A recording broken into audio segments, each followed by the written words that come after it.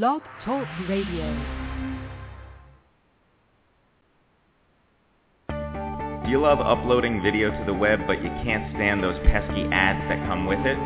Well, go to BlazinRyRadio.com and click on the banner for Vimeo. Vimeo loves your videos. Save and share your videos in beautiful HD with no disruptive ads. As a basic member, you can upload up to 500 megabytes of video per week for free.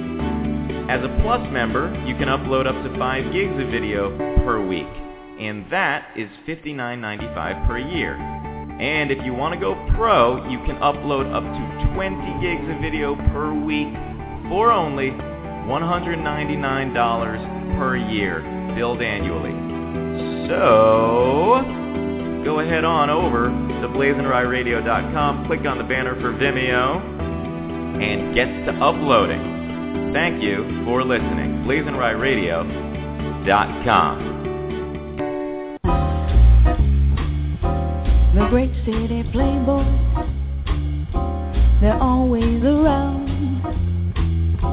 to help build your hope up, then help drag you down. They'll leave you with nothing worth singing about. So now you're in, and now you won't bag out.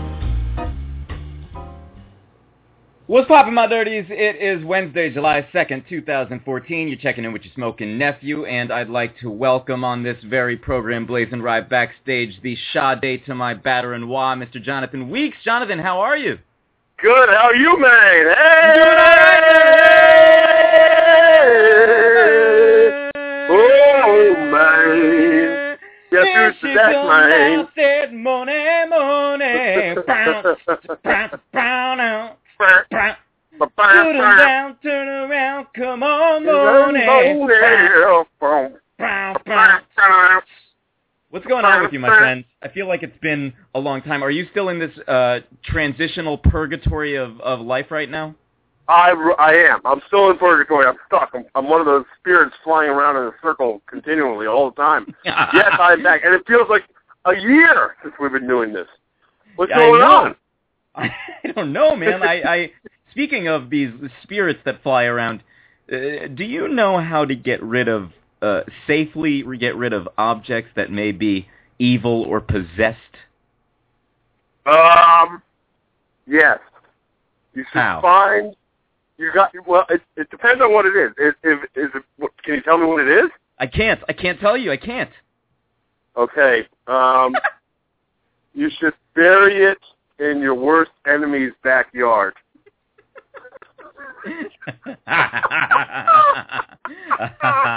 Who's? I mean, I can think of a particular groom whose backyard I might bury it in. You should do that. Do that.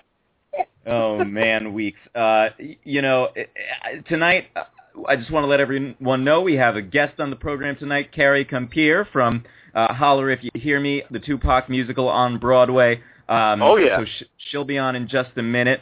And, Weeks, it just feels like it's been an eternity since we last spoke. It's good to have the gang back together. I know Sire, the Wizard's been going through some things.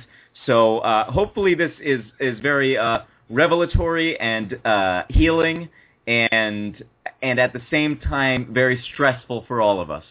That's what I'm looking for. You know, the last couple of weeks have been terrible. I don't know what it is, but I think it's because of this show. I've become addicted to the show, and I've been in a state of wallowing misery all last 2 weeks. Well, why haven't we done the show then? I know. I felt like sometimes you can't always have the good. You got to go through the bad sometimes, you know? You got to punish yourself a little bit. That's right. Exactly. Yes. You're quite a masochist in that regard. Yeah, I am, I guess. I think I am in a way, yes. Yeah. So can you tell me anything about what's going on with your life, or is it all top secret? No, it's, I've just been working. I'm waiting on, a start date, an offer from the promotion that I'm waiting on, and things take a long time. So I've just been sitting hopefully for it and being quiet, keeping a low profile, in other words. Got it. By the way, for those first-time listeners, this show, and I've always said this, what have I always said about this show, Weeks? It's incredible. It is not episodic. It is continuous. So I expect people to be confused right now, and for that, we do not apologize, but we encourage you to go back and listen to a year full of free funny. You can get all the funny for free. How do you like that? And then you can understand what the hell we're talking about. Yeah. Let me find out. This show is more of like, this is, if I were to equate this show to something, I would say a madman's diary. And you think that we both make up one madman? Yeah, I think we do. I think together we complete a totally insane, crazy madman. Yeah. Agreed. Now, Jonathan, I need you to do me a solid right now. I'm going to check and see if our guest is on the line, and just tell me every single detail about your day starting now. Oh, my gosh. Well, I went to work early in the morning, didn't get out till late in the morning. What did I do? I drove to work. Somebody was out on the right side of the road. I almost went right into them, even though it was their fault. I got to work. I waited for the security guard. I went inside. It was very nice. It was a nice day out today. I went out and went to the gas station where I usually go get my lunch. And, I got a hot dog to eat. I got that green tea. Arizona iced tea. It's only 99 cents. It's pretty good. It keeps me awake, especially for those long days. Then I went back to work. I was in my cubicle. Okay. It was fun. Okay, that's enough. Just stop it. Just stop it. All right. Our guest tonight is currently making her Broadway debut in the groundbreaking Tupac Shakur-based musical Holler If You Hear Me at the Palace Theater. Please welcome to the program the very talented Carrie Compere. Carrie, how are you? Hi, I am wonderful. How are you? Thank you for having me. Absolutely. Welcome. Thank Carrie, you. my first question is, how badly am I mispronouncing your last name? Am I getting it okay or no? What did you say? You said compare, right? I said compere. That was better than what most people say. So bravo to you. It's actually just compare. It's like compare you to me. Yeah. So we're already in a competition, you're saying? Absolutely, always. I see. All right. Well, Carrie, you're in New York, right? So did you get caught in the monsoon tonight? Well, actually, I live in New Jersey, and so I'm home. Today was my day off, thank God. And so I am in New Jersey, in central New Jersey, but I did get caught in the monsoon. I happened to be out running really, really quickly, and I came out of the store, and it was just like buckets. So, we were dealing with, but it's cooled everything down, which I'm grateful for, actually. I have all my windows up now, and it's, like, cool in the house, That's important. Congratulations, Carrie, on your Broadway debut. What has the experience been like so far? Oh, my goodness. It's been a whirlwind. I started out really wanting this, and thank God for my wonderful, beautiful manager, Susan Carrie, who's probably listening right now, from CBU Management. She was wonderful, and shout out to Susan. She's been wonderful, and just such a huge part of me getting to this point, but to actually get on a Broadway stage and to stand on a Broadway stage and to perform and do what I love to do, there's no words for it. I absolutely cannot explain it. It's still a bit surreal for me. I'm still every day like, oh my God, I'm walking to the Palace Theater and I'm going to my dressing room and I'm getting a costume on, and they're miking me up, and I get to do this 8 times a week, and it's beautiful. I love it. Absolutely love it. How good did it feel to put that Broadway credit on your resume? Oh, dude.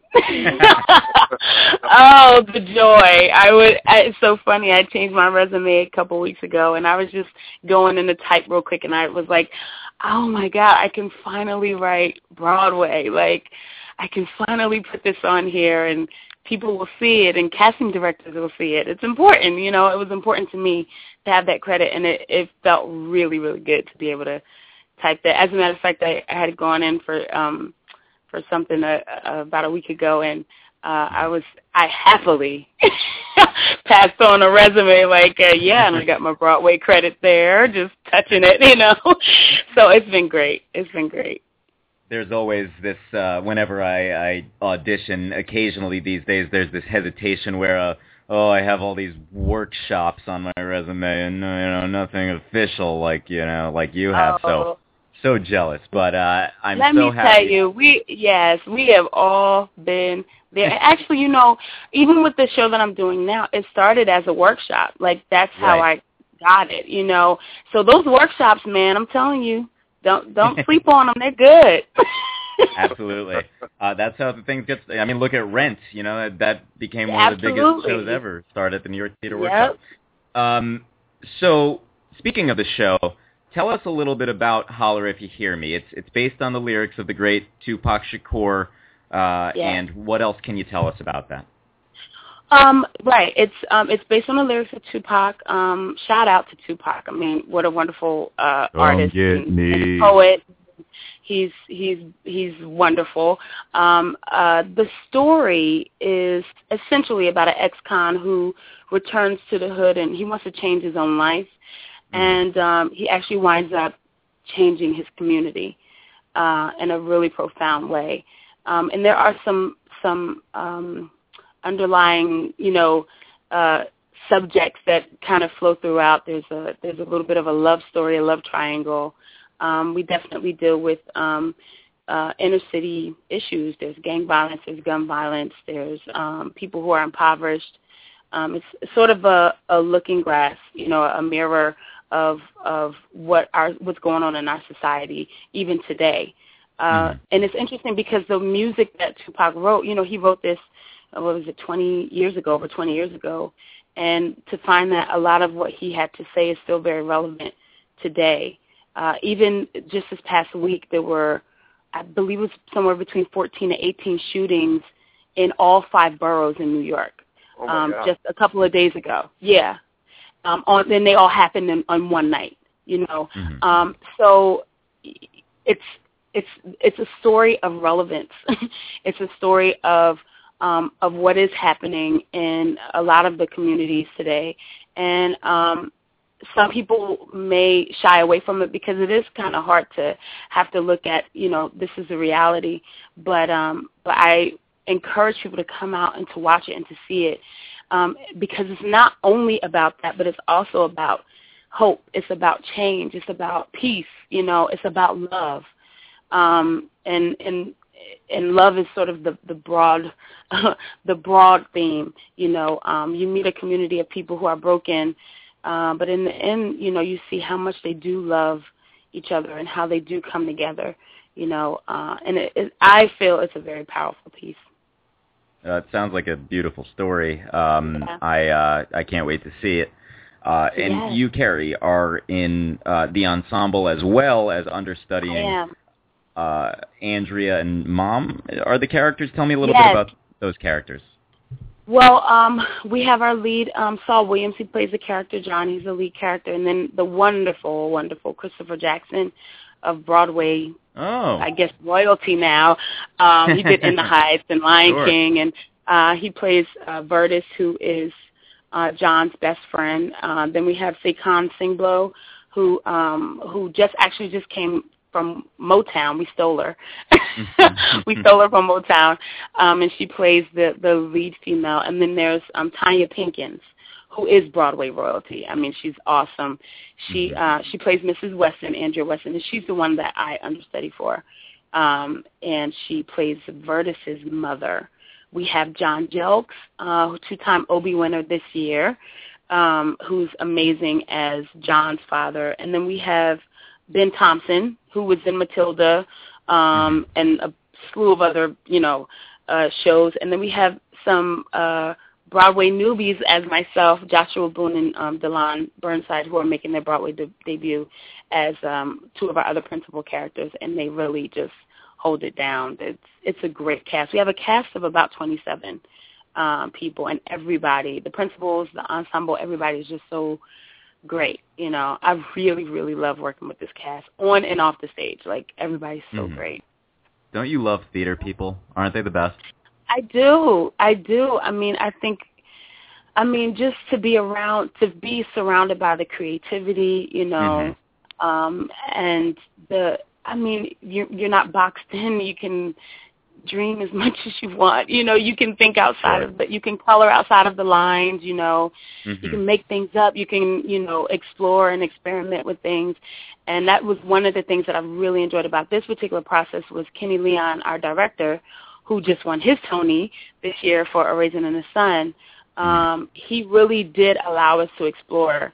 And although I'm a part of the ensemble, he, you know, I do play, you know, characters, and he kind of allowed even the ensemble to kind of take some liberties and do certain things and explore with certain, you know, choices. And so that part of the process has been really great as well. You know, so yes, I love theater people. They're the best. That's awesome. Now, not only are you working 8 days a week on the rigorous Broadway schedule, but you're also a wife and a mother. How do you balance out everything that you do? Oh my gosh, let me tell you, prayer, brother, prayer. All right. My husband, we've been married for 15 years. I'm telling you, he is my ride or die. He has held it down. A few years ago, maybe about 4 years ago, I went on tour. I went on the National Broadway tour of Shrek, and we were on the road for 14 months. And he just became mommy, daddy, chef, chauffeur, tutor, stylist, hair stylist to my children. Like, he became everything, and he holds it down. I'm telling you, he is like, he is everything. So I think he helps me to balance it out a lot. And then my kids, too, are very artistic, so they love that I'm in the theater. They love to come around and see what I do. And, you know, and it makes me the cool mom. So they're like, Mommy, yeah, you go ahead and, you know, handle your business. My children were able to come to opening night a few weeks ago, and they met like Spike Lee and Vincent Vaughn, and you know, and so, you know, I'm the cool mom. So I'm, you know, I'll take that. Yeah, it doesn't get much cooler than that. Are they also into acting or music or what?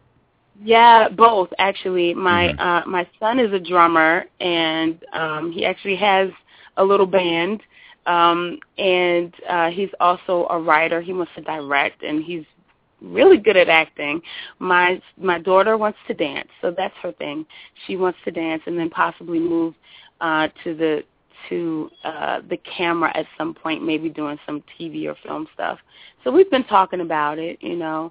The number one thing right now, which we stress highly in my household, is school and education. So that's where their focus is right now. Yep. Cool. I hear my co-host, the great city playboy Jonathan Weeks, I hear him chomping at the bit over there to ask a question. Okay. Yeah, sure. Hi, Carrie. How you doing? I'm good. Congratulations on your debut, by the way. Thank you so much.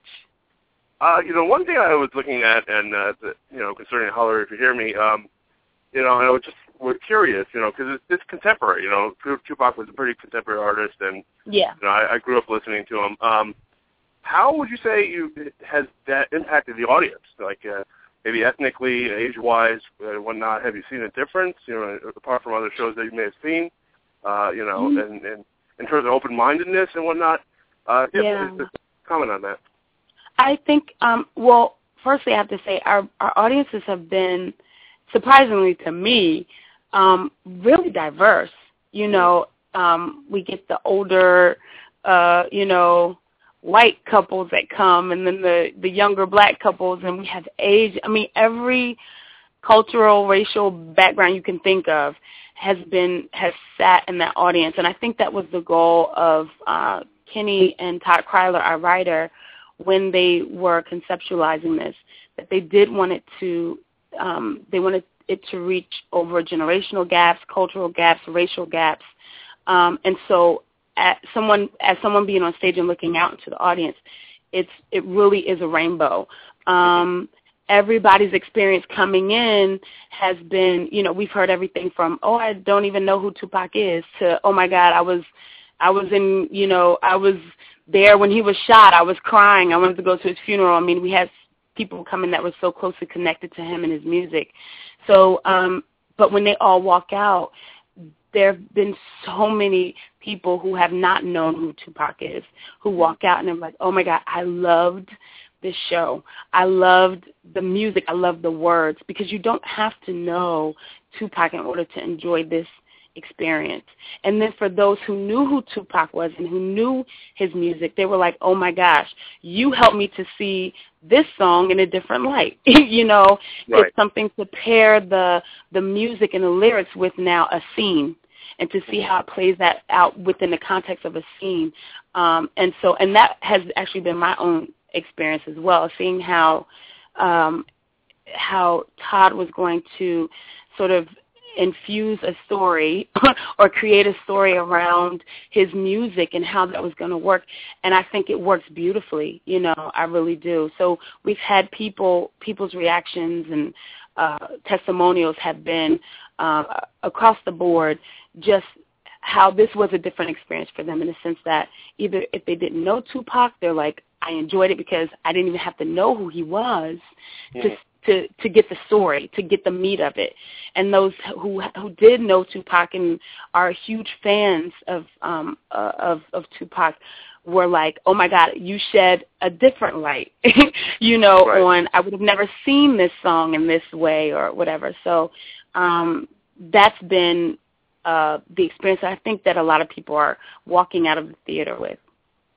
Yeah, I would have to say that's a phenomenal thing. And the success of this show is vital to, any other further shows that they might have, featuring other artists, Biggie and... Absolutely. Yeah. Absolutely. And there's so many, the hip-hop culture and rap, it's there's so much conscious hip-hop out there. It's not all about, the booty shorts and the jewelry and, right. And some people choose to focus on that, and that's fine. I'm not judging that. But, hip-hop was born from that place. It was born from, the place of socioeconomic consciousness, fighting the good fight. Tupac was born to parents who were activists.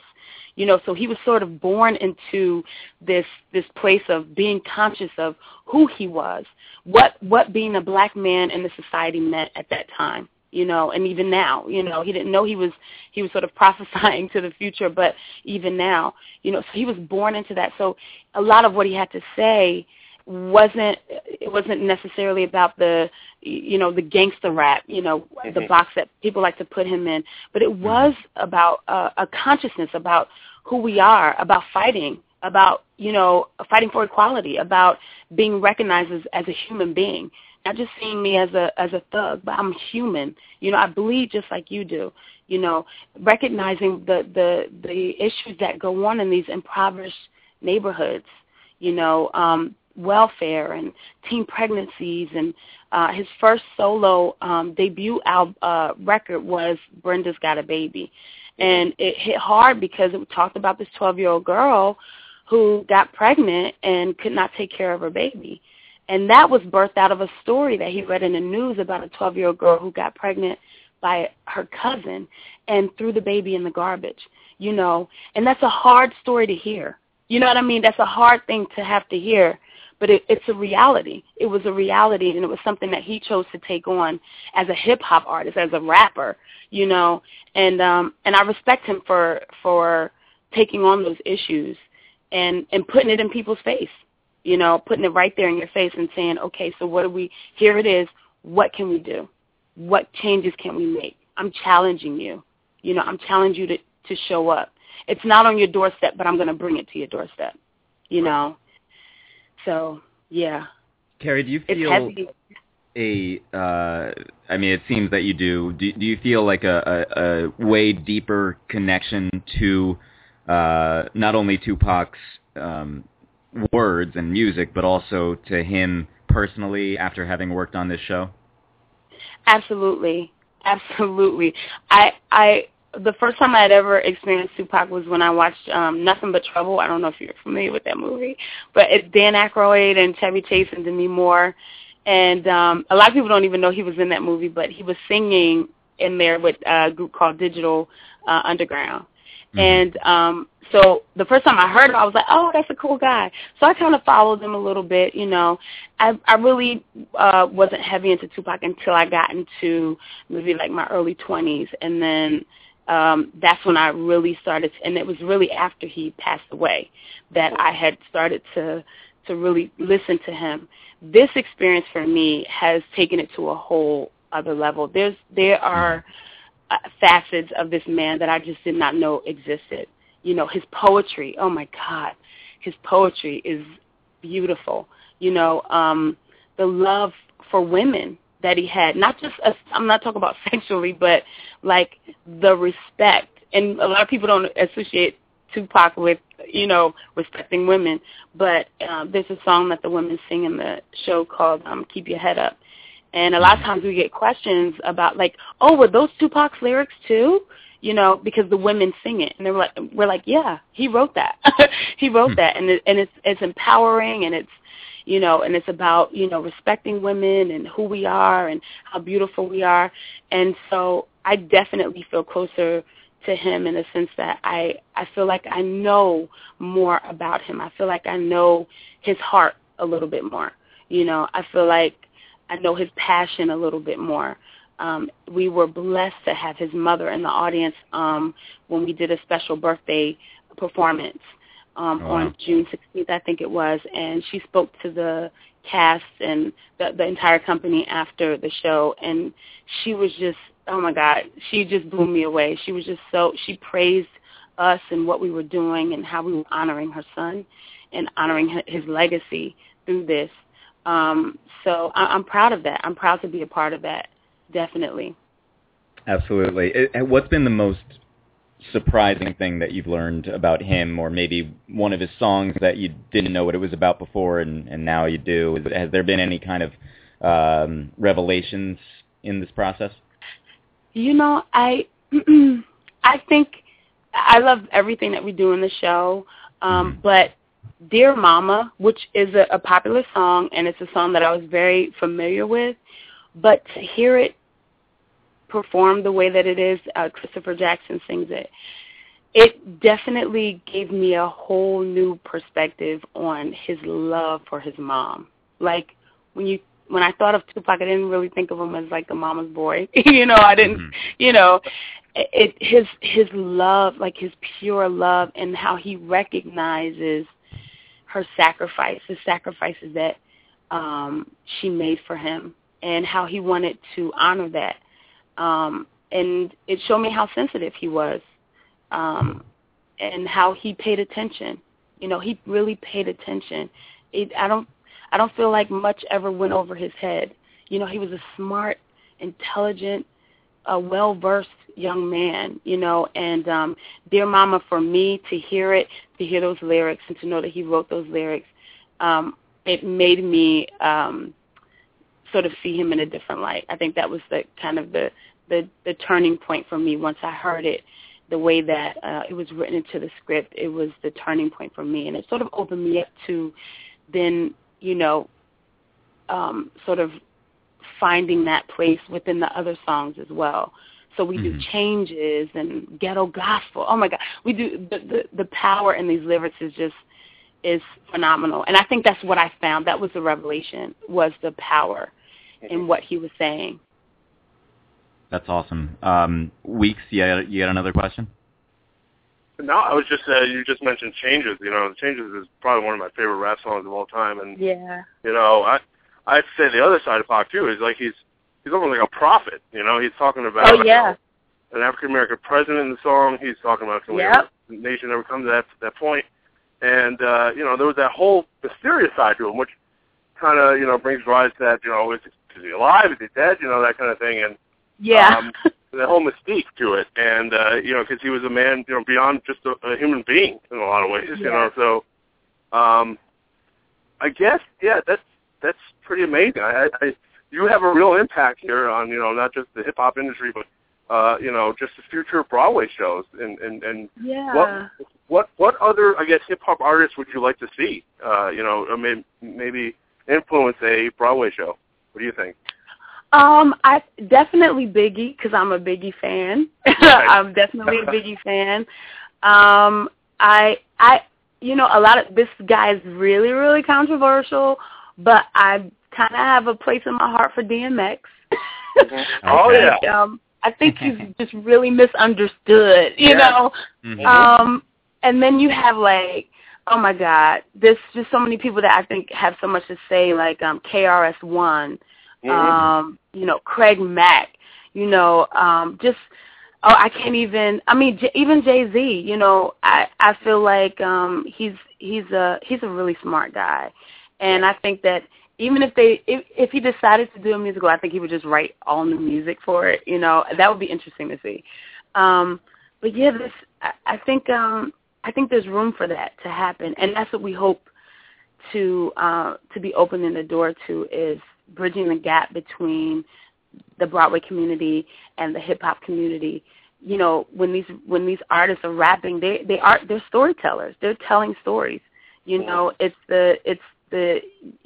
giving you their plays. They're giving you their musicals. They're giving you their act 1 and their act 2. So I think this is the time for it, and it may make some people uncomfortable, but I would just encourage people to come out and see it and experience it. I say see it before you say it. Come see it, and experience it, and then see how you feel, see what you walk away with, I'm excited. I'm excited about this movement. We call it a revolution. I'm excited about this movement, and I think it will open the door for other things like this to happen. Sure. You maybe want to see it. I'm going to go see it now. Yes, you guys have to come see it, and let me know. Let me know. Definitely. Oh, you could hook us up. We can maybe try to do a little something. I can't promise anything. You're recording me right now, so I can't make anything official. Carrie, I just want to let you know that the last time John Weeks saw a show in New York City, it was Charlie Sheen's one-man show at Radio City. Oh, wow. Yes, it was. That's pretty bad. I know. That's awesome. That is awesome. That's funny. Wow. Well, we're going to help you out, brother. We're going to help you out. I need to get out more often, I know. Not only that, but he went again to the show in Hartford, Connecticut. Oh, my God. Wait a minute. Is this true? Yeah. New York was a rough crowd.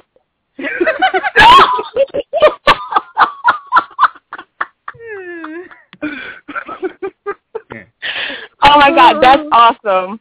That is awesome. Only the finest of Broadway for me. Oh my God. Oh my God. Carrie has got some pipes on her. I watched some of your YouTube videos. You sound incredible. I can't wait to hear you in person. And I hope you come back when you're nominated for your first Tony. And when you win your first Tony. Listen, you make sure you call Susan, and when I'm nominated, you make sure you call her and you say, Carrie promised us an interview. Will do. It will happen. An absolute pleasure. Thank you so much for joining the program tonight. That's Carrie Compere. Thank you so much. And guys, just so you know, on Tuesday, July 8th, the cast will be performing on Good Morning America. So it's going to be around the 8 a.m.-ish time. Yeah, so check us out, please. Check us out. Definitely. July 8th. Absolutely. And also, almost forgot to mention, go see Holler If You Hear Me at the Palace Theater on Broadway. You can get tickets at Ticketmaster or at the Palace box office. It runs every day except Wednesdays, right? Except Wednesday, absolutely. 2 shows on Saturday, 2 shows on Sunday. Yep. All right. Ample opportunities. No excuse not to see it. Carrie, thank you so much. That's right. Thank you so much, guys. Have a good evening. Sure, have a wonderful night. You All too. right. You too. Bye. Bye. The delightful Carrie Compere, that was. Compare. Compare. Jeez, I got a little Andrew Mandrew in the voice tonight. I'm mispronouncing things. John, do you know what time it is? Oh my goodness, it's a hot mess of war. Yup. What the hell was that? That was the wrong. Woo! What was that? Love the mess, love the mess, love the mess. Please love the mess, love the mess, love the mess. Jason Derulo. Thom Fogarty. Oh, yeah.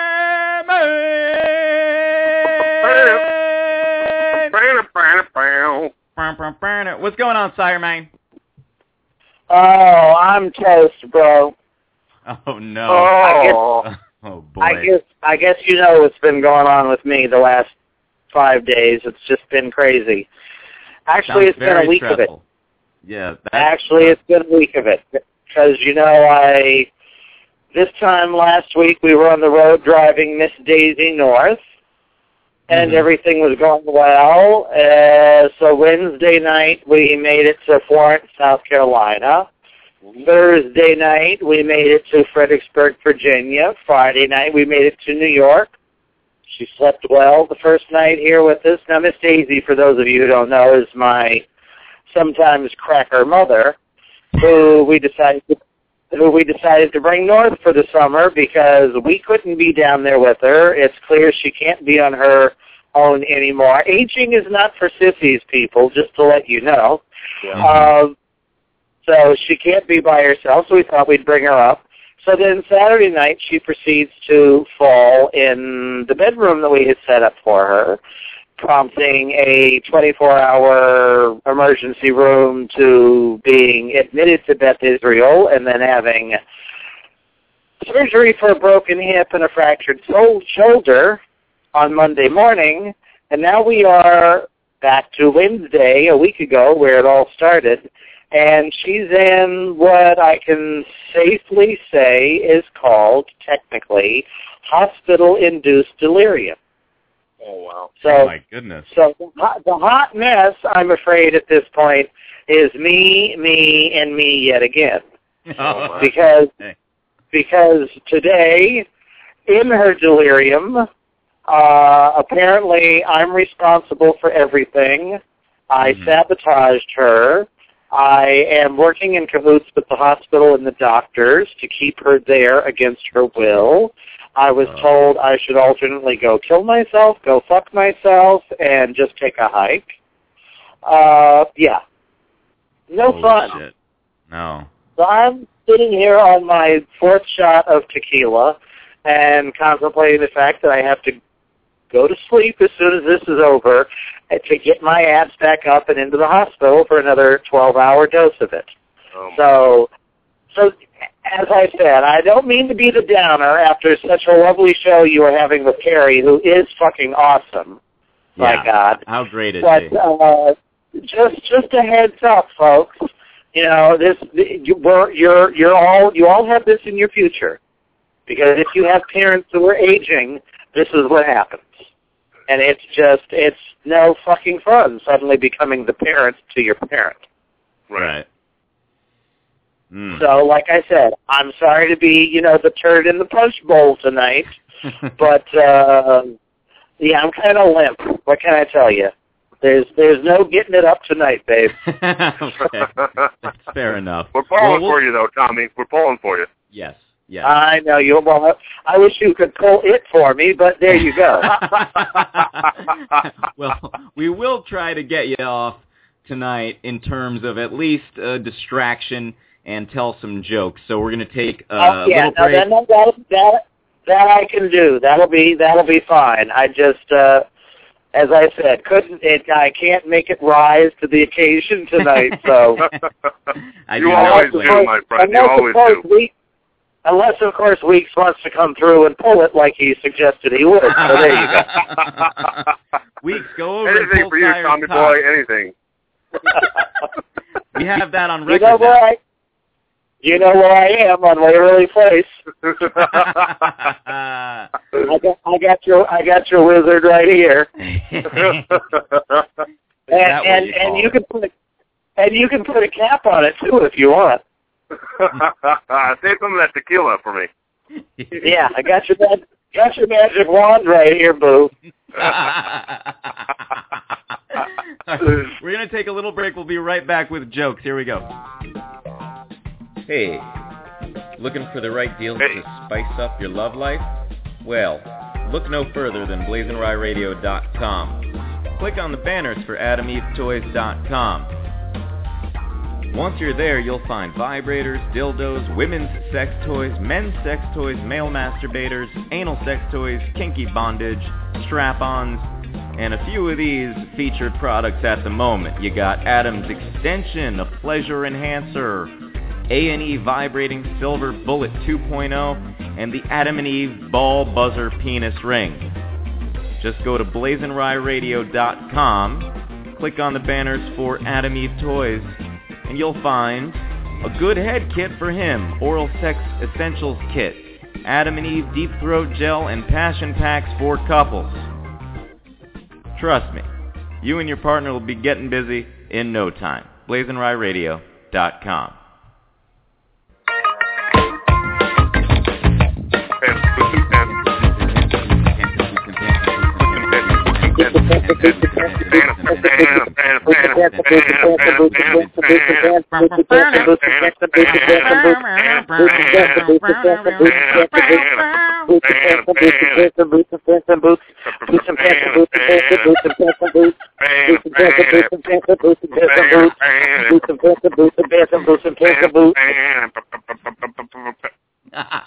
Weeks, kick us off.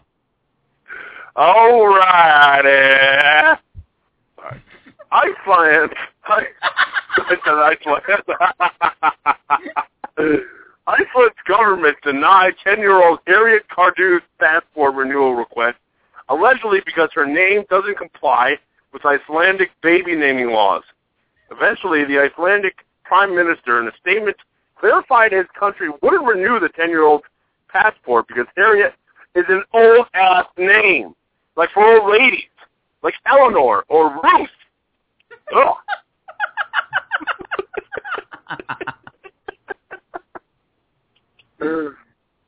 Oh, Lordy. New Jersey Chunkamunk Governor Chris Christie told CNBC host Andrew Ross Sorkin and Joe Kiernan that he doesn't read the Huffington Post because doing so raises his fucking blood pressure. Yeah, not those dozen Boston cream fucking donuts you're devouring each day, you tubby piece of shit. Nick Cannon broke into a freestyle rap attack against Robin Thicke this week where he said, "You the one with blurred lines, y'all should have seen it coming, I call them blurred signs." Yeah, well, what does Nick Cannon know about staying married to a successful, beautiful woman anyway, you know? I mean, what does he know? It's nothing. Yeah. I know, right? Yeah. Mommy! Oh. The Federal Trade Commission filed a complaint Tuesday alleging a cell phone company, T-Mobile, knowingly billed customers for hundreds of millions of dollars in bogus charges. Listen, I just joined T-Mobile, and they were nice enough to pay my early termination fee to my previous provider. Wait.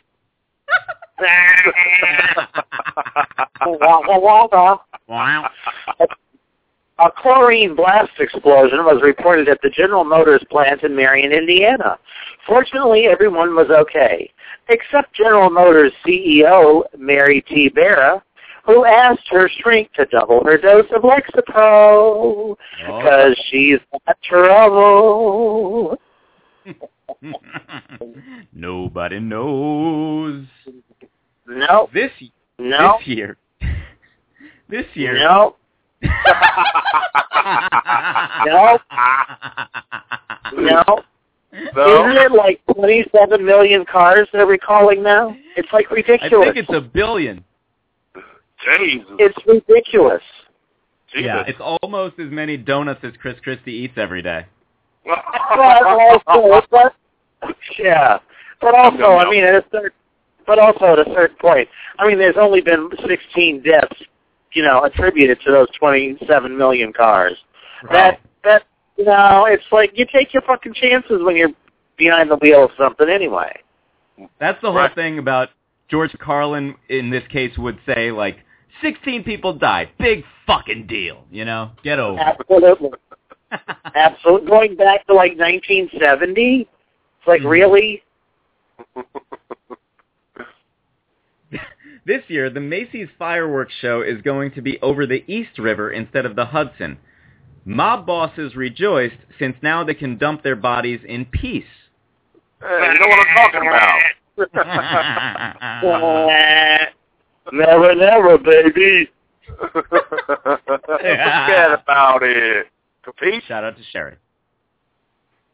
Maine Governor Paul LePage is disputing allegations that he has ties to a domestic terrorist organization. Now, this is no way to be a Maine in Maine. Maine.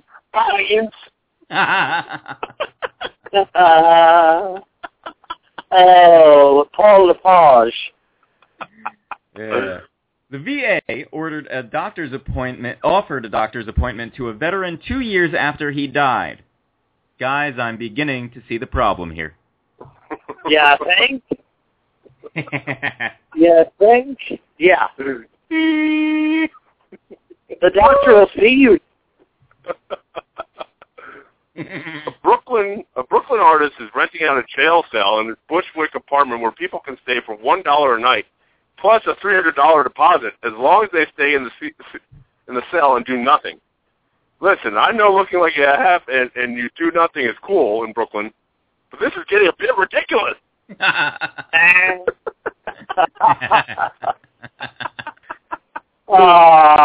Now this was really sad to watch yesterday. Serena Williams retired from her doubles match with her sister Wimbledon yesterday when chair umpire Kate Anoni noticed Williams couldn't get one serve in. She climbed down to speak to the tennis champion. Serena said that she couldn't go on due to fatigue, and that she would also like to shove this fucking ball down the umpire's throat. She does tend to say that a lot. Usually it's to lineswomen. Yeah. Yeah. Yeah, it was a little like deja vu. I couldn't tell if they were going to the videotape. Only it was grass instead of concrete. Yeah, but I mean, that was scary. She looked like one of Jerry's kids out there trying to play tennis. Oh, my God! In a National Geographic Channel interview, Monica Lewinsky discussed the day the Star Report was released by saying, "I was a virgin of humiliation of that level until that day." And Monica Lewinsky wins the award for the worst word choice ever! Anyone else find it interesting that her first interview in 20 years is on the National Geographic Channel? Yeah, was she showing the movies? I don't know. I don't know. Blogger Simone Hill put together a list of cringeworthy wedding guest fails that includes people who get too drunk and people who yell about how they should have been bridesmaids instead of those chosen. The most cringeworthy, however, are lawyers who went to Yale. Yeah. A little Yale, a little Eli humor. The co-founder of Tinder has been suspended over sexual harassment claims. Yeah, right. Like, we didn't see that coming?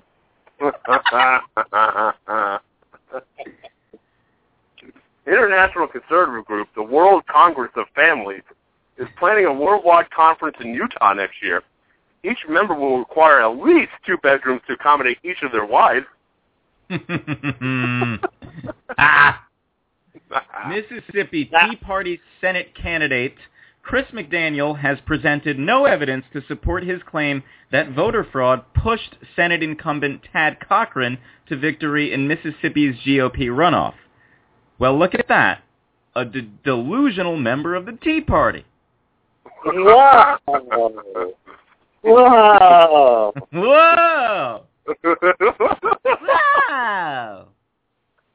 I can't wait to hear you get through this one, Weeks. Take it away. I was just looking at it. I don't know about this one. Come on, Baba. Google Incorporated has acquired streaming music service Songza. Songza. Songza. Oh, great. Not only does Google know where I work and where I sleep, but now it's going to know just how addicted I am to Barry Manilow at the Copacabana. I said the Copacabana.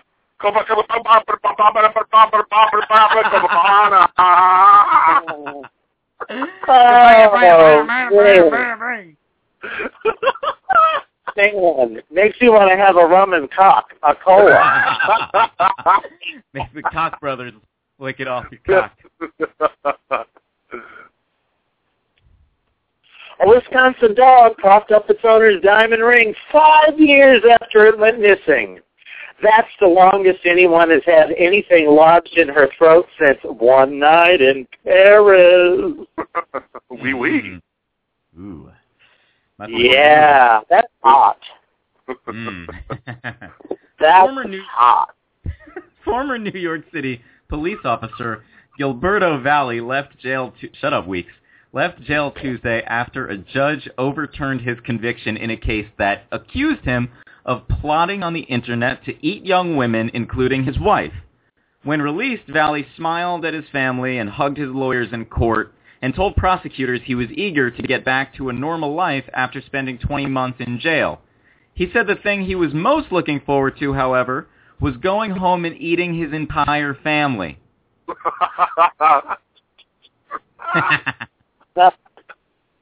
Oh, Lord. Arizona kindergartner Eric Lopez was accused by his school of sexual misconduct for pulling his pants down. Damn, that reminds me of the time I got arrested for giving Molly Bernstein my cooties. Ooh, cooties. Ew, gross. Ew. That is so stupid. Yes, sire, what do you think about that? Sexual misconduct for pulling down your pants. A fucking 4-year-old. Are you kidding me? Well, you think that's too old? No, that's totally cute. I would encourage them to do that. Be careful what you say. Not for my benefit, mind you, because that's a little perverted. But certainly Molly Bernstein would love it. Ooh la la. Oregon security officer Steve Zellick is expected of harboring the body of a 19-year-old Jenny Gamez in a suitcase. It turns out she wouldn't have been found, but he kept arguing that Delta was charging him too much to check his luggage. Holy Steve! Holy shit. Okay, and then the icing on the cake, fellas. A Frederick, Maryland woman complained she was served a bag of marijuana with her fast food order at a Sonic drive-in. What the fuck was she so upset about? Would have saved me a whole lot of time and money, goddammit.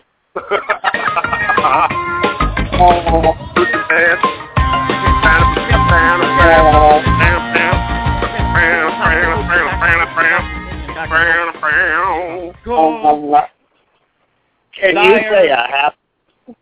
We love you. Get some rest. Yes. Get some sleep. Hang in there, brother. Good luck, brother. Yeah, thanks, babe. Ciao, Billy. Right. Got you, babe. Thank you. Talk to you next week. Bye, Ciao, ciao. All right, Weeks. So now we get to the point in the shoe, as Ed Sullivan used to say, where if anyone has problems, anyone has a concern, an issue, a problem, something that you think that this show might be able to help you out with, feel free to call in and talk to Dr. Weeks. Just as a disclaimer, John Weeks is not a licensed doctor. Call 917-388-4131. That's 917-388-4131. In the meantime, Weeks, how delightful was Carrie Compere there? How delightful was she? Oh my God! What an amazing person! Incredibly well spoken, and enjoyable to just listen to her speak. How passionate she is about her work in Broadway, about Tupac, about hip hop, and just life in general. I think she just has everything going for her, and I wish her the best. And that was amazing. I thought that was one of our best. Even though we've had just a couple best interviews. Really amazing. Yeah. I'm really digging this whole. I don't know what to do about the other show, man. I may as well just throw that shit in the garbage. No, I'm just kidding. No, no, I'm kidding. That was the OG. That was the OG show. I'm just saying, I'm loving the way that these 15 to 25-minute interviews fit into the Backstage show. I love it. Yes. It's a great variety to the show, and interesting, and we got some great people. A lot of variety, It's just, we went from, educational stuff to Broadway to everything. I think that's a great thing. I love it. What do they say about here? What do they say about variety? It's the spice of. It's the Javina of life or something. Variety is the Javina of life. Yes. All right. Yes. So it looks as though we have a caller who needs your help. Are you, John Weeks, ready, willing, and able to lend your services? I'm ready and willing, but I don't know about able. Let's do it. All right. Let's do it. 386, what's your name? Where are you checking in from? Hi, my name's Sherry, and I'm from the Bronx. Oh, Sherry from the Bronx. Do you ride the stick? Sorry, thank you. Hi, I'm a first-time listener, and your show's awesome, and I was just wondering, and I was just wondering, I live in New York, and I've been living here for a few months, so what's the easiest way for a non-New Yorker to, I guess, assimilate and know all the cool places to hang out and make friends and, I guess, be more of a New Yorker? Craigslist. Ooh. Okay. Perfect. John Weeks, I think this raises one of the great questions of all time. Maybe this is a tough one for you. I think this is one of the most difficult questions that I've ever had. I didn't know how to make it. I was kind of like, okay, I'll just put it out there. Well, Carrie. I would say, there's a lot of things that are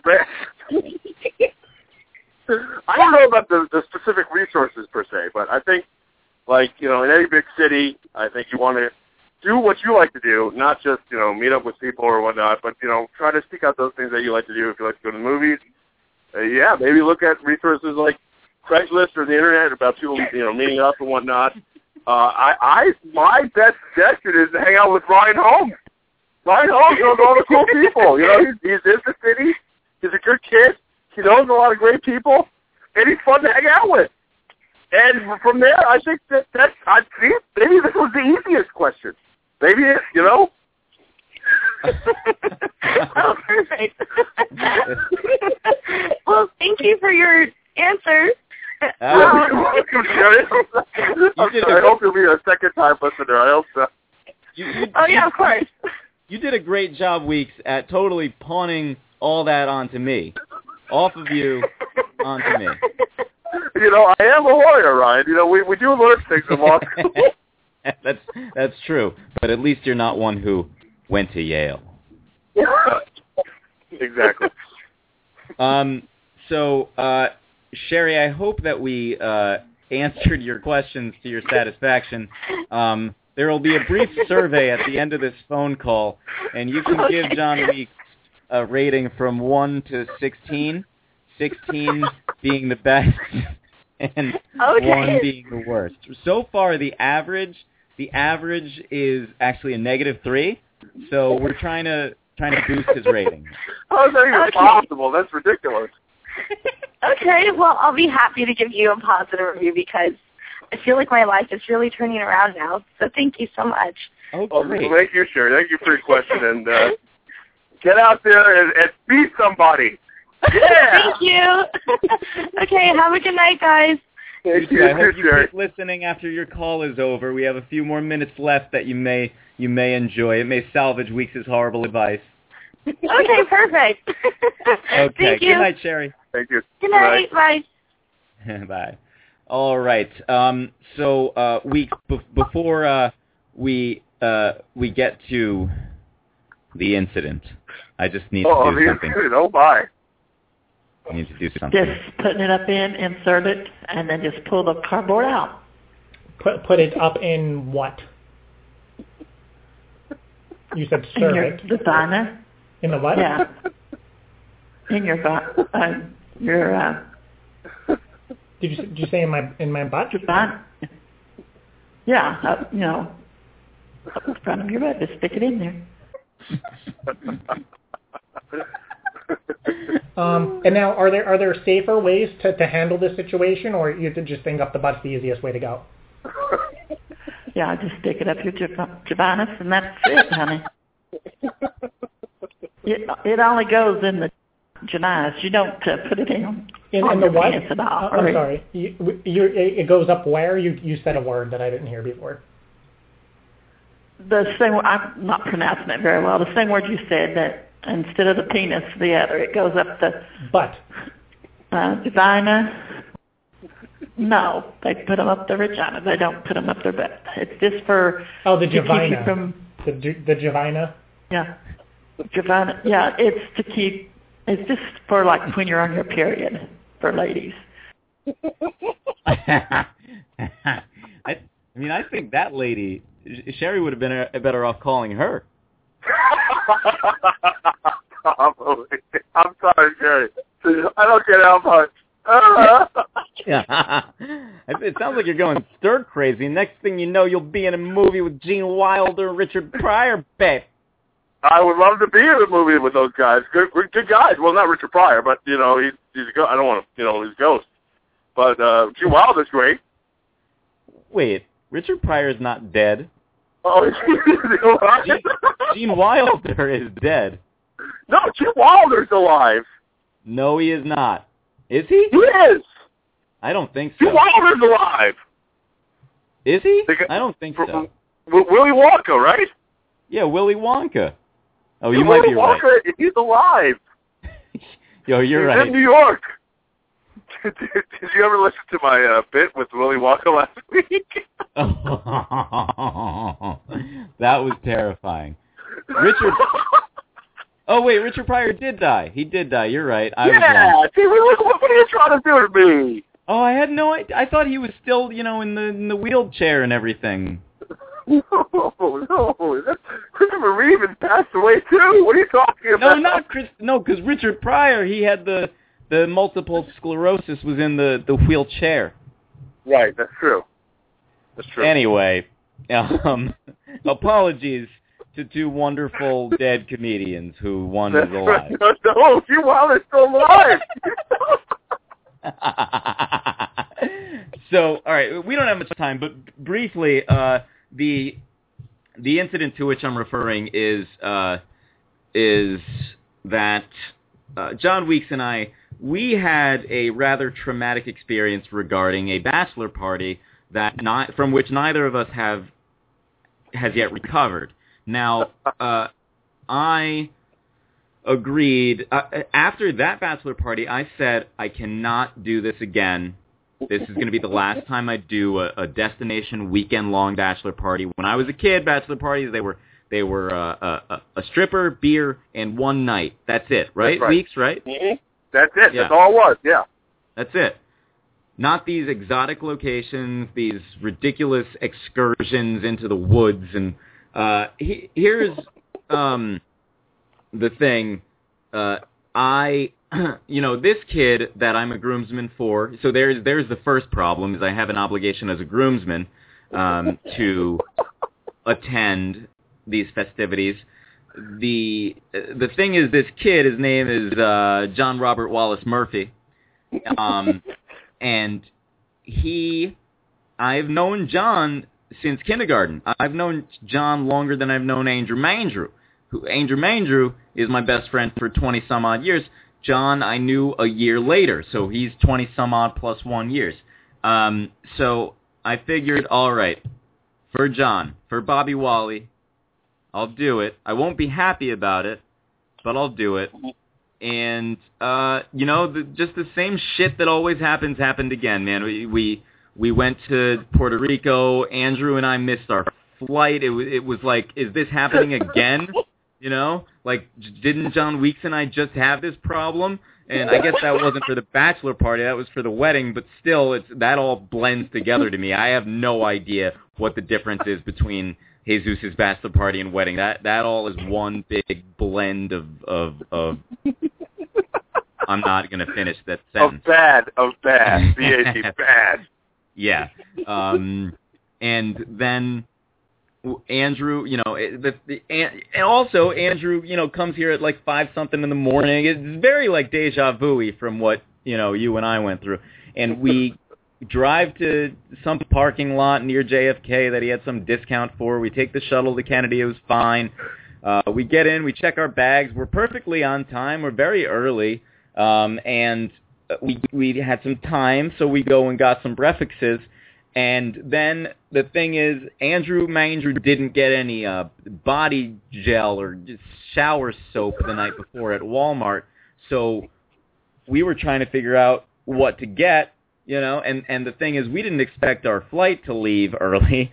So we weren't at the gate area at boarding time. And I remember Andrew Mandrew said to me in the soap shop, which, by the way, was like gourmet soaps. It was ridiculous. He said, maybe I should go check on the plane, mate. And I just smiled, and I said, I think we're fine. And I was wrong, because we go, the door is closed, the plane has already left the building.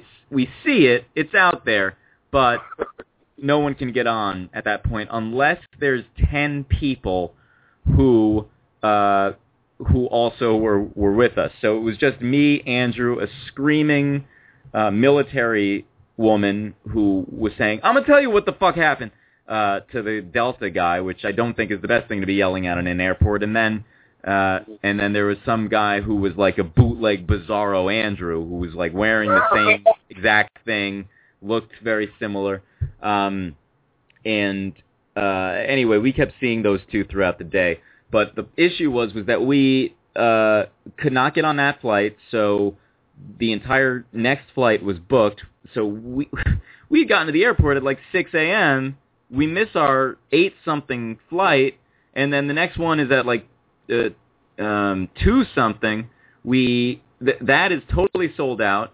So we go and get tickets for the next one, which doesn't even get to Puerto Rico until 1:30 in the morning. And luckily, we got on the plane. So at that point, it was just a matter of like, okay, I'm going to calm down as soon as we get on the fucking plane. And I feel like an idiot for having missed the first one. But here we go. And we got on the approved list to ride that Delta, to ride that D for the afternoon one. We ride that D. Andrew, by the way, I think he had some sort of retail therapy going on, and he bought all this like crap at the airport. Like he bought this pillow thing that you put around your neck, but when I put it on, it was very uncomfortable. And he didn't even take the cardboard off, like, take the cardboard out. He didn't even take the cardboard off of it. And it was just like he had it on the whole time he was walking through the airport on the flight. He looked like a serial killer. Then we get to Puerto Rico, and the whole trip is basically a blur. But it was a colossal waste of time, an even bigger waste of money. Every time I do one of these fucking things, they're always at least $1,000. Every time. It doesn't matter how you try to save your money, what you try to do. Every time it winds up being a G. Every time. Every time. Yeah. Every time. So that is still infuriating. And then we walked around, we saw San Juan, and we went out one night, and we went to the beach a couple days. I got burnt to a crisp. But as you have said, Weeks, the novelty of these things wears off after about an hour or two. And that absolutely is the case with every bachelor party that I've been to. After about an hour, other than the ones that are just like local and one night, those are okay. Right. Even the one that Duznik had in Boston was okay because it was Boston and not Puerto Rico, and it wasn't like... And I informed them going in that I hated bachelor parties, so they did everything to make it comfortable for me. But these weekend-long destination bachelor parties, just the novelty wears off very quickly, and then you're stuck for 4 or 5 days, and there was just... And what inevitably happens also is that there winds up being drama amongst the group, and everyone's complaining about everyone else, and they're, people are complaining about Julian for making everyone late, and then people are complaining about me for they gotta wait for me to use the bathroom all the time, and it was just like no smiles, after one night, nobody was like smiling or laughing really, except like very briefly at times, and it's just you're just kind of going through the motions and hoping it'll be over. Meanwhile, the house that we stayed at that kid Tom booked was disgusting. It looked nice in the photographs on the interwebs, but we were there, we were cohabitating it with lizards and frogs or coquilles down there, and roaches, and just various forms of wildlife were in the house with us. And Tom also would do things like throw furniture into the pool from the porch, like the balcony, and he kept saying things like, "Suck my motherfucking dick," and shit like that. And the kid, he's a very kind of abrasive person. I'm actually surprised that he kind of didn't drive me as fucking nuts as I would have expected. It was just kind of like, we kind of I don't know, we had this understanding that we didn't really know each other, so we didn't really talk much. Which is good. And I think a major issue, maybe the most major one to me, is that when you have these things, people, and not even the groom, like people have certain expectations of what you should be doing. So say like, Julian's like, we didn't come to Puerto Rico to sit in the house and do this. Which, that is true, but at the same time, he wants to do stuff like go out clubbing and drinking and stuff, and I don't drink anymore, and I am exhausted from the, flying around the world, and being, I probably have heat stroke from being on the beach all day and whatnot. And it was just constant thing of like, one person wants to do this and people don't want to do this and people want to do that. And then I remember one time John Robert Wallace Murphy even like got a little confrontational to Julian, was like, "You had us out until 4 o'clock in the morning last night." And Julian was like, "Well, I'm sorry, didn't you say you want turn up? We got turned up." And it was just, I think I've come to the conclusion that the mains do not travel well together. I don't think that we're meant to be in places for a long, extended period of time. At least not, how do I put this? At least not with, like, there needs to be a conversation beforehand about, like, people's expectations of what should be happening and what shouldn't be happening. Because, like, this never felt like it was John's bachelor party to me. This felt like it was somebody else's. This felt like it was somebody who is a drinker, who is a partier, who wants to be in a party location and whatnot. And John is none of those things. He said that he wanted to go there, so we went there.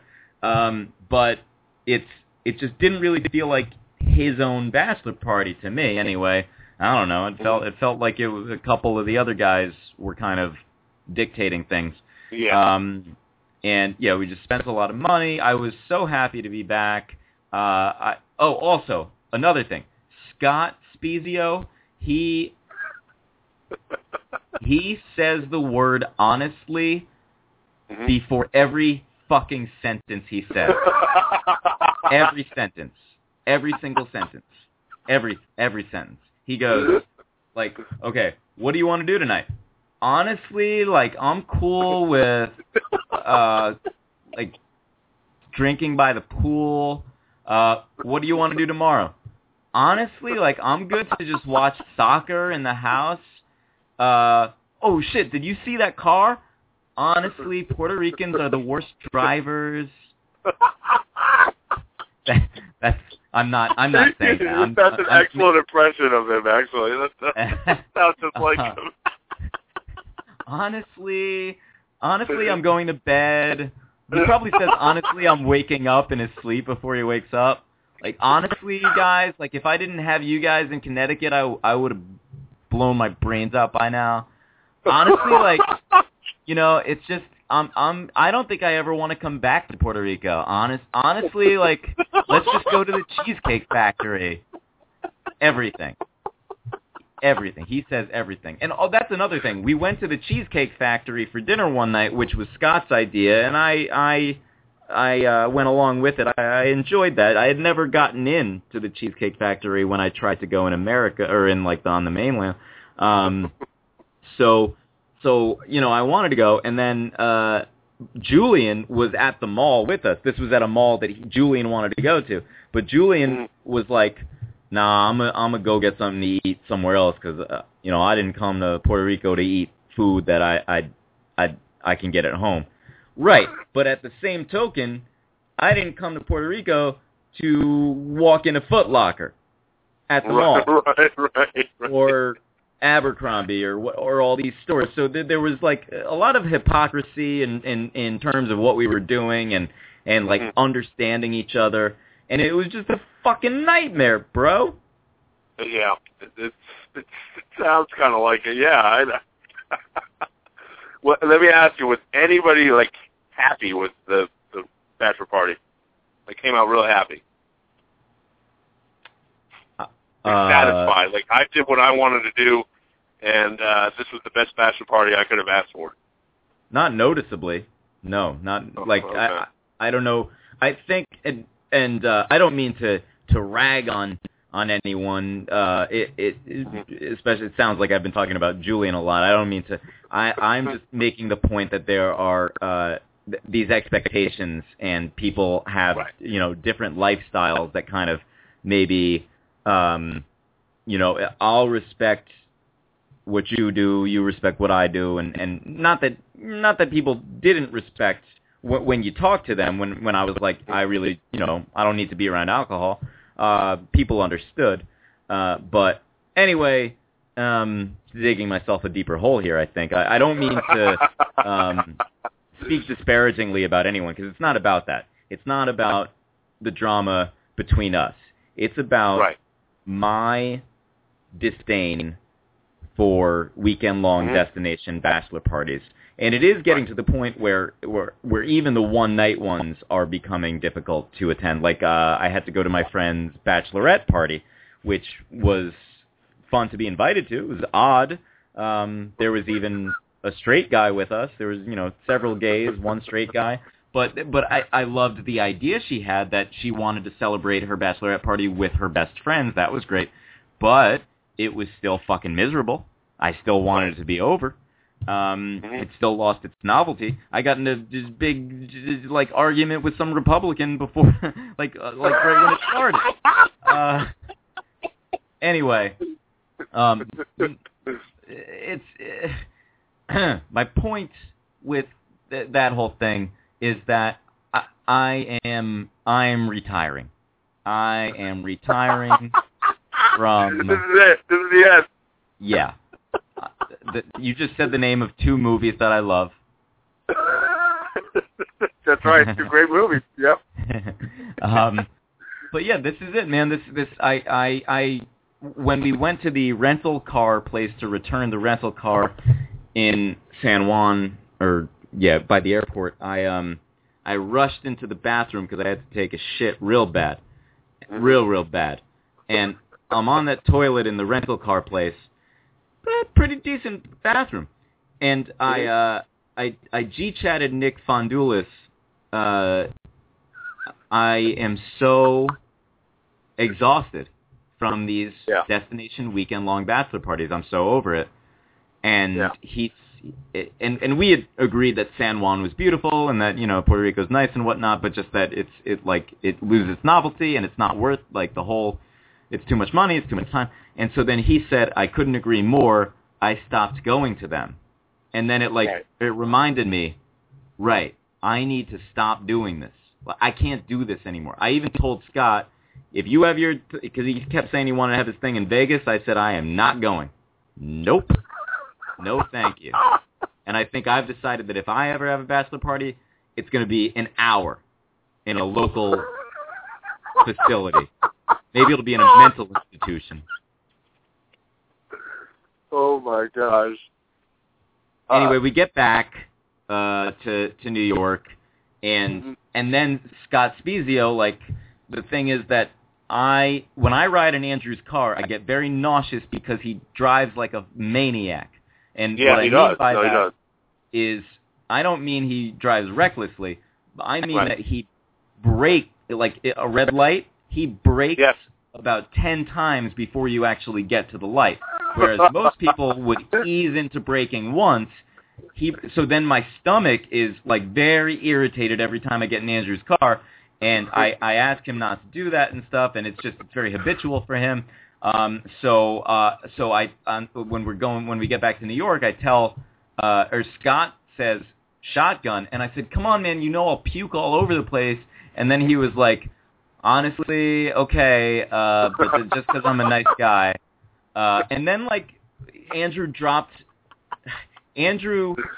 told him that I needed to get money out that I owed Andrew, so I told him to take me to McDonald's where I do my banking near my apartment. So I go to the McDonald's ATM, and Scott gets out of the car too, and I was like, what are you getting out of the car for? And he's getting out of the back seat, and he said, honestly, having a cigarette, and also I need to get in the front seat. And I said, but we still got to go to my house, though. And he was like, oh, okay. And he was like, Andrew, you just want to eat here instead of eating at White Castle? And Andrew's like, no, I don't think so, man.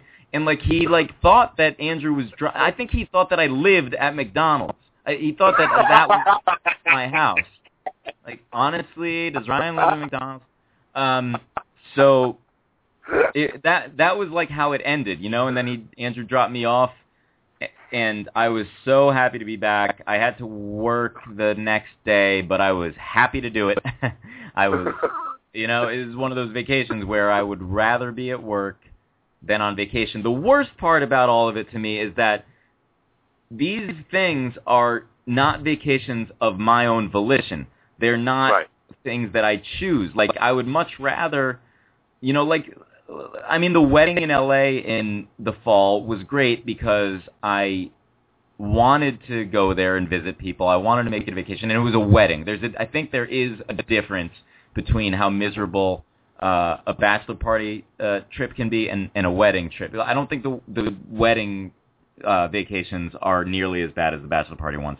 But anyway, I got home, and I don't think any of us are any better for having seen what we saw there.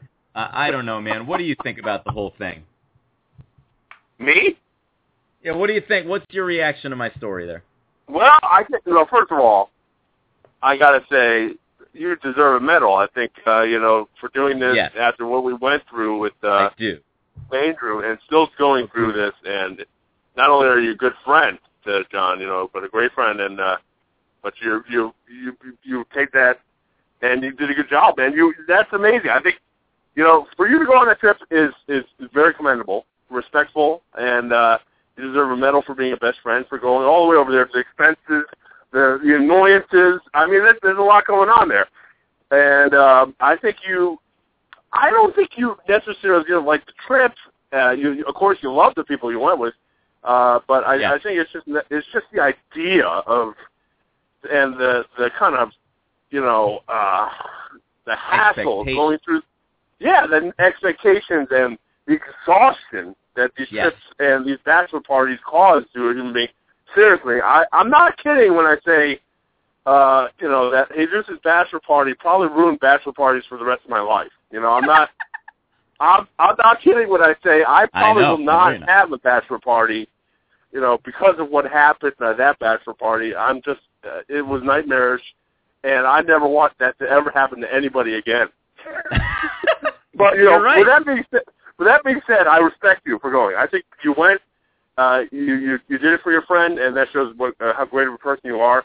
And John should definitely appreciate that, and I'm sure he does. And I'm sure you had a good time. It's just that this stuff takes a toll on you, and we're not like 21-year-olds that can do this kind of stuff and party hard and kind of recover. The emotional impact of it is so detrimental to your well-being. I don't think any amount of recovery is ever going to fix things. I am in a black hole right now. My mind, there's a part of my mind I'll never get back from that day walking in the woods. Do you remember how many bugs were on my hat, on my head, on my skin, on my shirt? I could have fallen down. I could have fallen down dead there, covered in bugs. It was terrible. And yet you kept encouraging that trail to continue, that 8-mile thing. Well, that bachelor party does funny things to a man's psyche. I went crazy, and like in The Shining when he's in the maze and he's going after his kid. That's how I kind of was. I was like, well. You don't want to go, down to the end of the pole. Let's go another 7 miles. And Jesus looked at me very strangely. He thought I was going to try to kill him or something. But I went delirious. There's a delirium with these bachelor parties that I just could not physically take. If I went to Puerto Rico, I wouldn't come back. I'd be going back in a box. And that's not why I got to say, I got to commend you. Congratulations, you are the bravest man probably on this planet for going down there and going through that and coming back alive and still keeping a generally positive attitude about it. And you did that for your friend. I think it's you're the better man, sir, better man. And but I know what you're talking about. First of all, you're going away, far away to a place you don't know. That means you've got a plan. There's got to be concrete plans that everybody kind of agrees on. Not everybody's going to agree on everything because those are pretty all distinct personalities, except for maybe Scott. He's honestly, Scott is just that way. But secondly, so you got to know what you're doing. You got to plan it well because you're there for a little while and you expect a hell of a lot of money to go down there, so you want to make it worth it. And then secondly, you have to incorporate the entire group.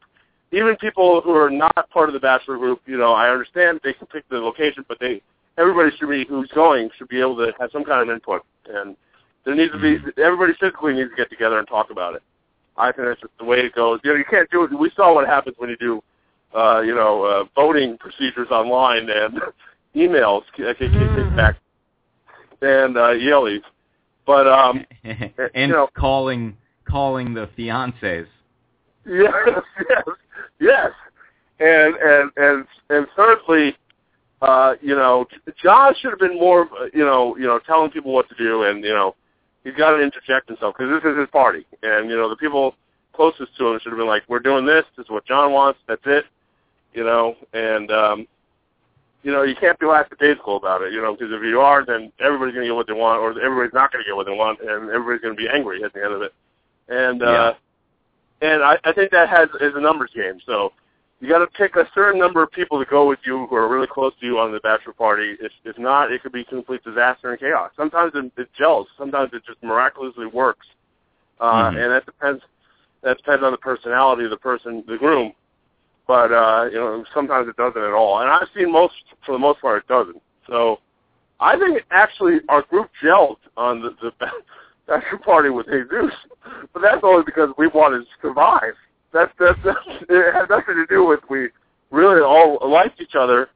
I think we just wanted to get through it.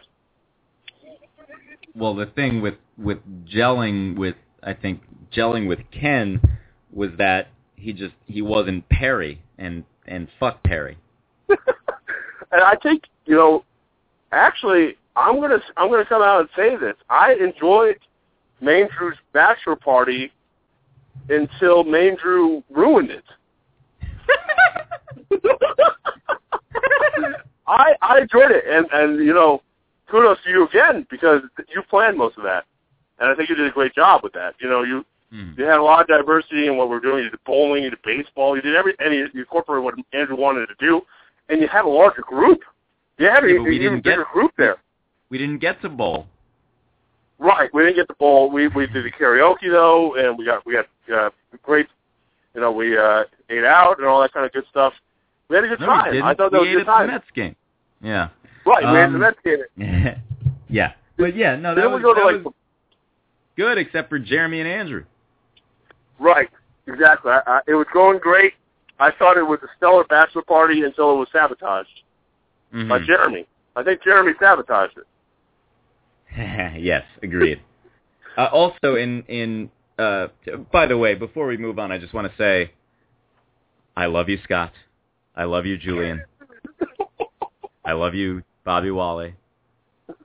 I love you, Andrew, no homo. Tom, I do not love. I don't love you. And am I forgetting somebody?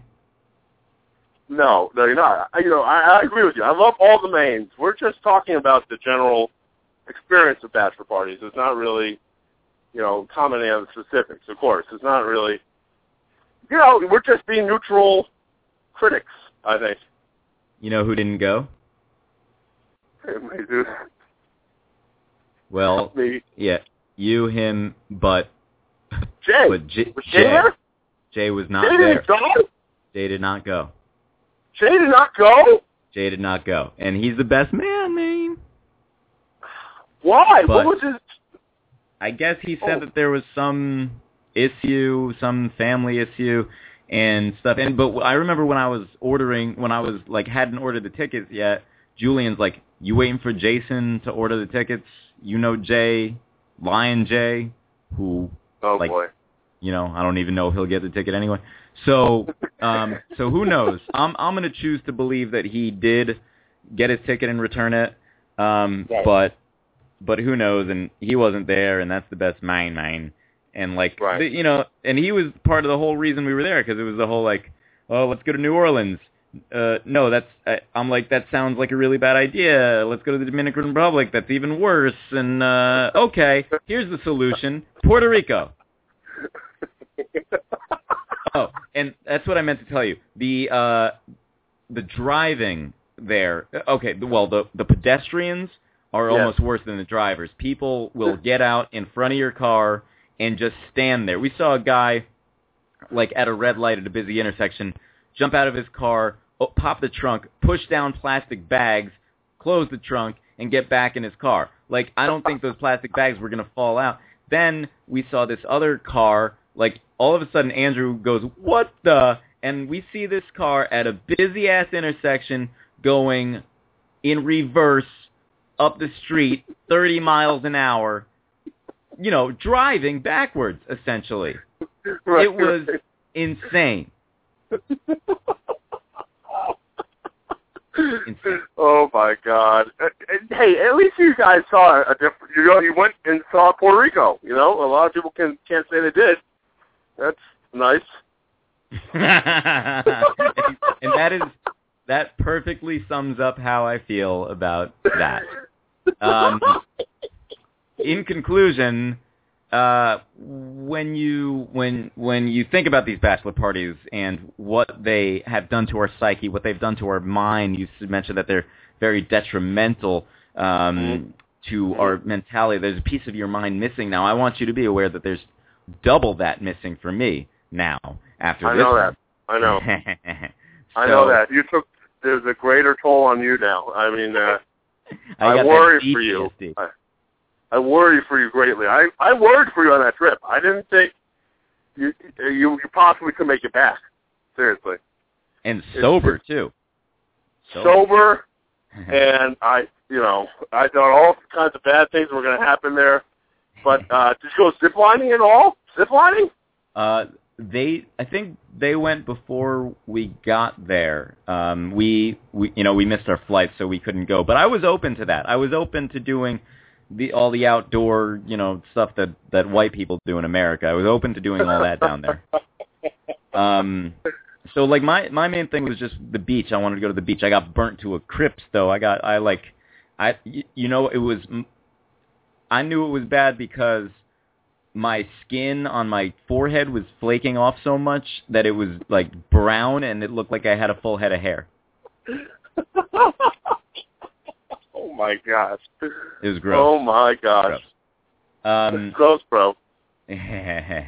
But oh yeah, by the way, I'm 6 months sober tomorrow. Tomorrow will be 6 months. Oh my gosh. Congratulations, brother. Thank you. Wow. Thank you. And you went through that bachelor party, and you're still sober. That is amazing. Dude, this is amazing. I don't know how you did that without drinking. Do you remember this wedding where I was just drinking that alcoholic punch like crazy? Yeah, that you concocted yourself.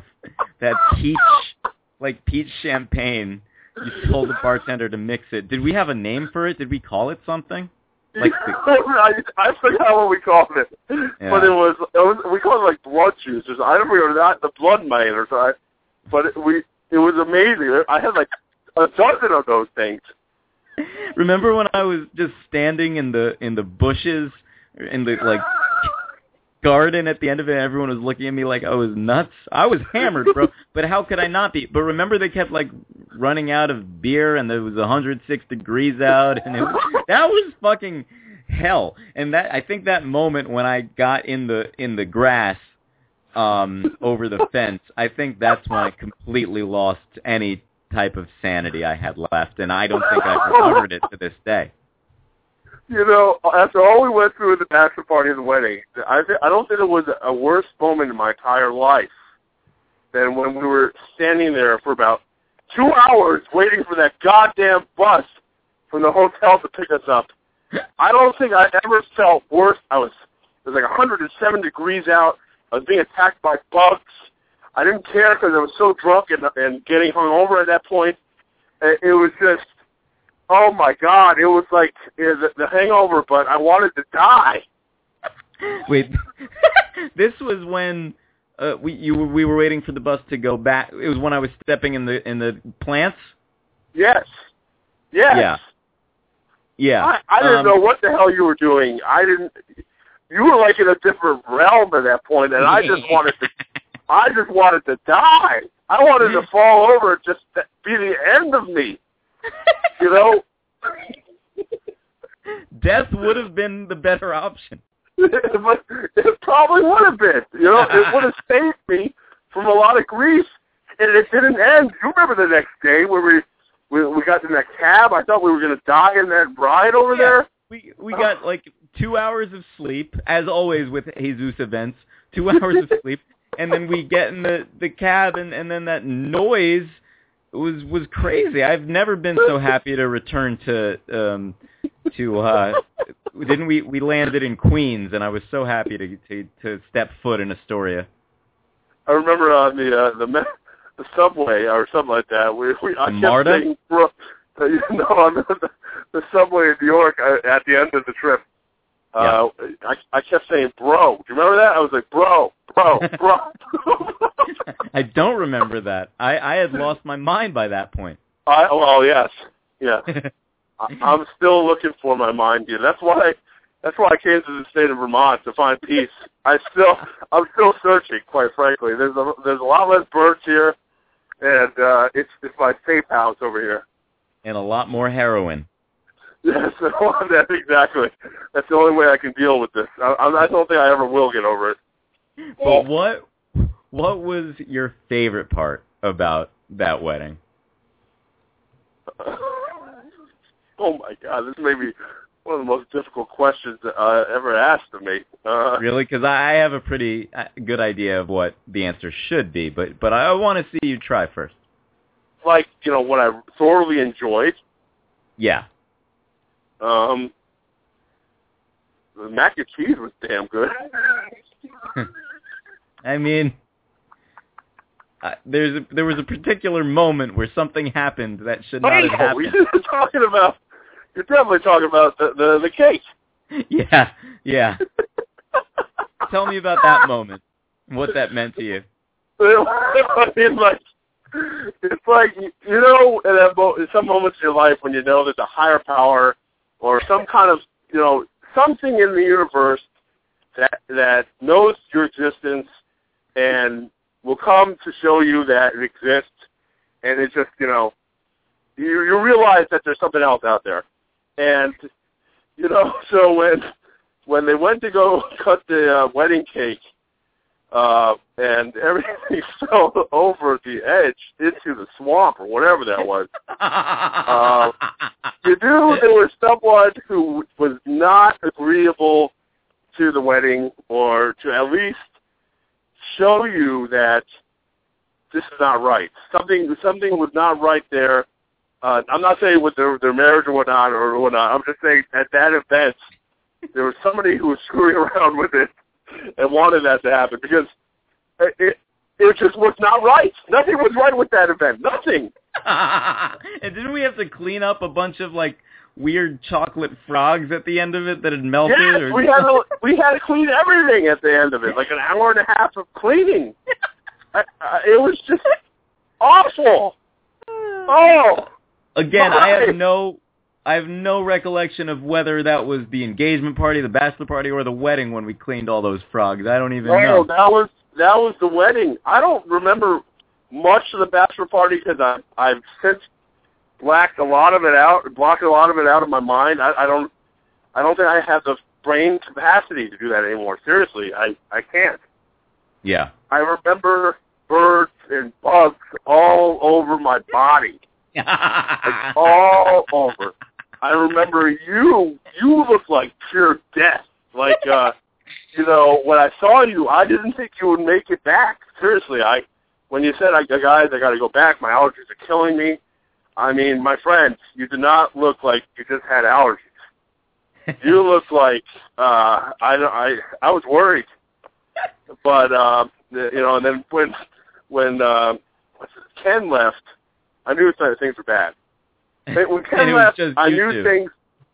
When Ken left, I knew it was. Then there was two. I may die in that swamp that day. All right. What is your favorite scene in She's the Man with Amanda Bynes? Okay. Yeah, I like that. I like that. My favorite scene in She's the Mind, featuring Amanda Bynes, has got to be, well, we all know this scene. Yes. It's incredible. Yes. Amanda Bynes plays the President of the United States, and on its eve of destruction, delivers one of the greatest 4th of July speeches ever. I think I've done this before, but I think it's necessary in terms of the holiday coming around. Amanda Bynes just knocks it out of the park. Good morning. In less than an hour, aircraft from here will join others from around the world, and you will be launching the largest aerial battle in the history of mankind. Mankind. That word should have new meaning for all of us today. We can't be consumed by our petty differences anymore. We will be united in our common interests. Perhaps it's fate that today is the 4th of July, and you will once again be fighting for our freedom, not from tyranny, oppression, or persecution, but from annihilation. We are fighting for our right to live, to exist. And should we win the day, the 4th of July will no longer be known as an American holiday, but as the day the world declared in one voice, we will not go quietly into the night. We will not vanish without a fight. We're going to live on. We're going to survive. Today we celebrate our Independence Day. And that's my favorite scene. And She's the Man, featuring Amanda Bynes. Yeah. Very nice. Very nice. Thank you, sir. Thank you. My favorite What's scene... your favorite scene? Yes, my favorite scene in She's the Man with Amanda Bynes. It's really hard to say it normally now. And I'm just doing that to save time. She plays a guy. She plays one of those guys who's like, you know, those kind of guys. God, yeah. And she says, and I don't really know the movie very well. I still have half of it to go. I watched half of it when I lived in LA, and I still haven't finished it. So, but she's in the movie, and she's talking to John Travolta, and she says, "The path of the righteous man is beset on all sides by the inequities of the selfish and the tyranny of evil men. Blessed is the who, in the name of charity and goodwill, shepherds the weak through the valley of darkness, for he is truly his brother's keeper and the finder of lost children. And I will strike down upon thee with great vengeance and furious anger those who attempt to poison and destroy my brothers. And you will know my name is the Lord when I lay my vengeance upon you." And that's my favorite scene in She's a Man with a Man brains. That was incredible. I love that scene. I loved it, and you delivered it with power. I loved it. Thank you. And thank you. Are you back in touch with Mousy, or is she still with Martha Stewart? I'm still not in touch with Mousy. She's still, captured, imprisoned by Martha Stewart and her gang over there. I'm still waiting for the single... What does Martha Stewart's gang look like? Martha Stewart gang? They look like a bunch of puffy fur balls with croquet nets around their heads. Are they dogs or humans? They look like a bunch of Furbies with quilts around their waists. Have you ever seen a Furby? Yes. Scary, right? Yes. One day they'll rule the world. So she's with Martha Stewart, and the single, has the single dropped yet? No, the single has not dropped yet. Didn't you say it was going to drop like a month ago? I did. I haven't even heard it yet. I think Mousy's full of crap. I promise you, but I promise you next show, this song's coming out. Okay. And we'll hear it, and I think you'll see why it's been such anticipation, and why it's been taking so long. They've been really working around the clock on this, and Martha Stewart's about to make a big comeback. Very nice. Now, weeks. What's the deal with? Is next week you can do or can't do? What's the deal? Next week I can do. Yeah. Okay, good, because I as I've had double the trauma, I need double the therapy. You see what I'm saying? No problem. I desperately need it myself. Yes. I find myself relapsing a lot, so I got to. What do you mean? You go back? You go back and join random bachelor parties? That's your relapse? Well, no. I go back and I keep reliving that same old bachelor party with Jesus. Yeah, me too. Yes, mentally all the time. Some people will see me at work, and I'll just have this kind of dumb, voidful appearance, just empty, complete emptiness. I'll just freeze. I'll freeze at work and just keep looking at and just look at the computer. I won't blink or anything for a half an hour or so, and it's gotten to be a real problem because it's affecting my life, my libido, everything. How is it doing? How is it affecting your libido? I have no will to ever meet a woman and get married because I know I'll have to go through a bachelor party. And quite frankly, it's ruined my whole love life. It's ruined everything. I don't want to ever procreate if my son or daughter has to go through a bachelor or bachelorette party. It's just not right. It's got to end now. That is true. Well, yeah. Sorry, deep. what were you saying? No, it's deep and it's dark, and it's darker than any True Detective episode can be. I'll tell you. If I could write the next season of True Detective, all I would do is build it around this bachelor party. That's all I would do. You know, I hear Brad Pitt may be in the next season. Oh, seriously? Well, he's a great actor. It would be good. Yeah.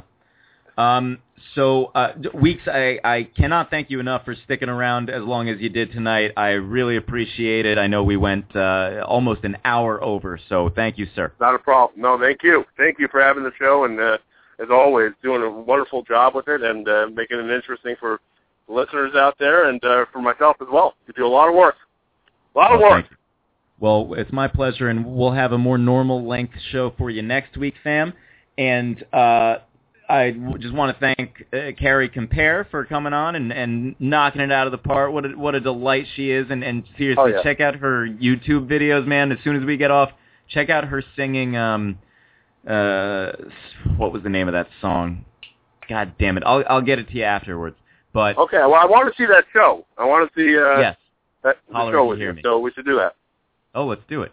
And maybe she can hook some brothers up. Yeah. What? Yeah, heck yeah. You know it. So, big thanks to her. Thanks to her manager, Susan, for hooking it up. And also, Thom Fogarty, wishing you well. Break a leg with all your stuff. Don't break a hip or nothing, but break a leg. That's right. And I'm sure it'll all be okay. And I'm sorry you have to deal with all the unnecessary abuse. So, but it'll be okay. And who else? Thanks to Sherry for calling in and asking quite a ridiculous question. It kind of, warranted a ridiculous response. So that's okay. Anyway, it's been an action-packed show, and I can think of no better way of ending the show than by saying, if it ain't showbiz, it ain't a biz. Hit the brakes, Florence, and if you have a Barbie doll, what are you going to do to that fucker? You're going to wrap her up in that American flag, stuff some hamburgers in her mouth, stuff some hot dogs in her mouth, light her up on fire, blow her up like the greatest fireworks show you ever seen, and happy 4th of July, America! Happy 4th of July, America! Set that Barbie on fire! Yeah, mate! Somebody owes me a martini. Good night, mate! Starry night. On the starry night that America was born, we went through fire and brimstone to get to where we are today. And we'll strive and survive and live on through the night. And this is America, America the beautiful, so pretty and nice. With the streets and city lights, America celebrates its beauty on the 4th of July. Thank you. You know the red, white, and blue is gorgeous to you. America, America, oh, this is you. And blue, I love you